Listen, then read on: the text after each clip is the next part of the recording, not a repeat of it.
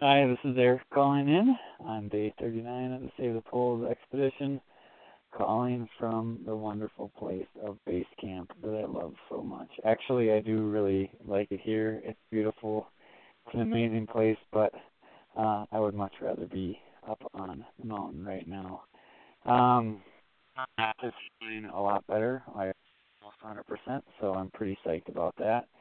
Unfortunately, however, the weather has turned for the worse. It's actually still quite sunny and nice, but up high the jet stream has moved over the summit. The winds are losing at 20 to 30, 40 knots. And the Czech team that was attempting to make the summit today, unfortunately, were turned back due to high winds. And even from base camp, we can see the top of Lhotse and just the snow whipping across the peak. So probably a good decision on their part.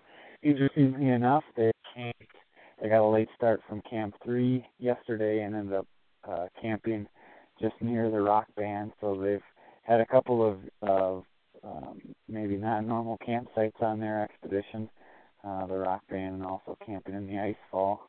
Unfortunately, their time is at an end, and so now they're heading back down and heading back. So unfortunate for them, but very nice folks, and it was great to at least hear the truth.